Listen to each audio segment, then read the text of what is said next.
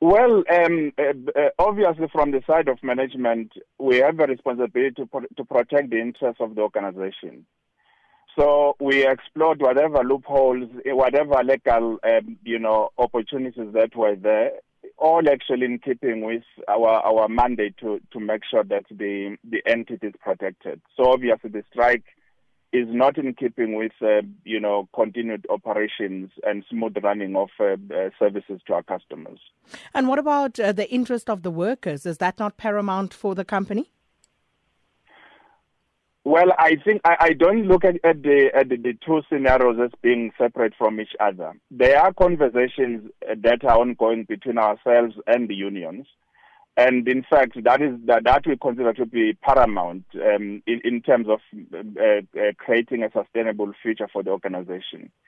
But obviously, the strike, given where we are, is not going to help the organization, get to where it needs to in terms of the current strategy that we are driving. So it is important, therefore, that we try and protect that interest while at the same time protecting the interests of the employees, because the strike is going to also erode their own expectations in terms of what, from an employee point of view, they are likely to achieve. How so? Well, the current financial position is such that the organization is actually looking quite bad. So if you add a strike to that, I think the outcome is going to be quite catastrophic. And that is not obvious in keeping with the interests of the workers themselves as well.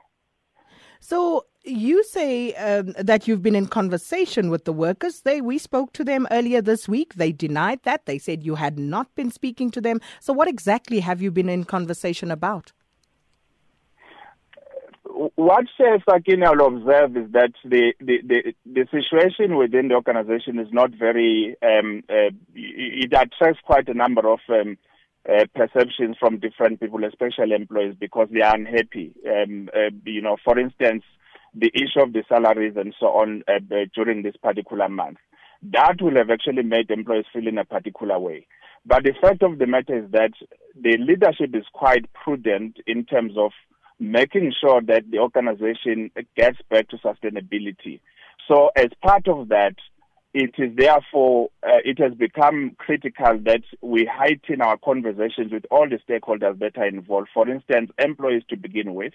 We have messages that actually go to employees. We also have ongoing conversations with the unions because obviously we know their demands. And also we, from outside of everything else, we understand that the environment is not necessarily inviting of employees in terms of their own affection and affinity to the organization. So we are employing quite a number of interventions to make sure that we actually bring that back to the benefit of the organization, particularly our customers. Well, they have every right to be unhappy given that they were not paid their full salaries. So what's the status regarding that? When will they be paid in full? On the 23rd, we paid 70%. And then we paid the balance of 30% on the 28th. But Sakina, the reality is that the management of the South African Post Office is faced with a very, very objective situation.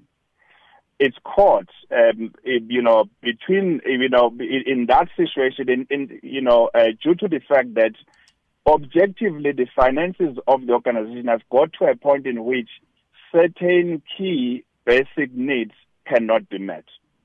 And when to go to your point about the salaries, yes, the salaries are actually split into two, and that was actually after a huge, work that was done to try and honor them, because we understand that salaries are very personal. They actually evoke emotions, but most importantly, we are acutely aware of the economic situation of the country. So we cannot actually irresponsibly seek not to actually do this honor this very important commitment.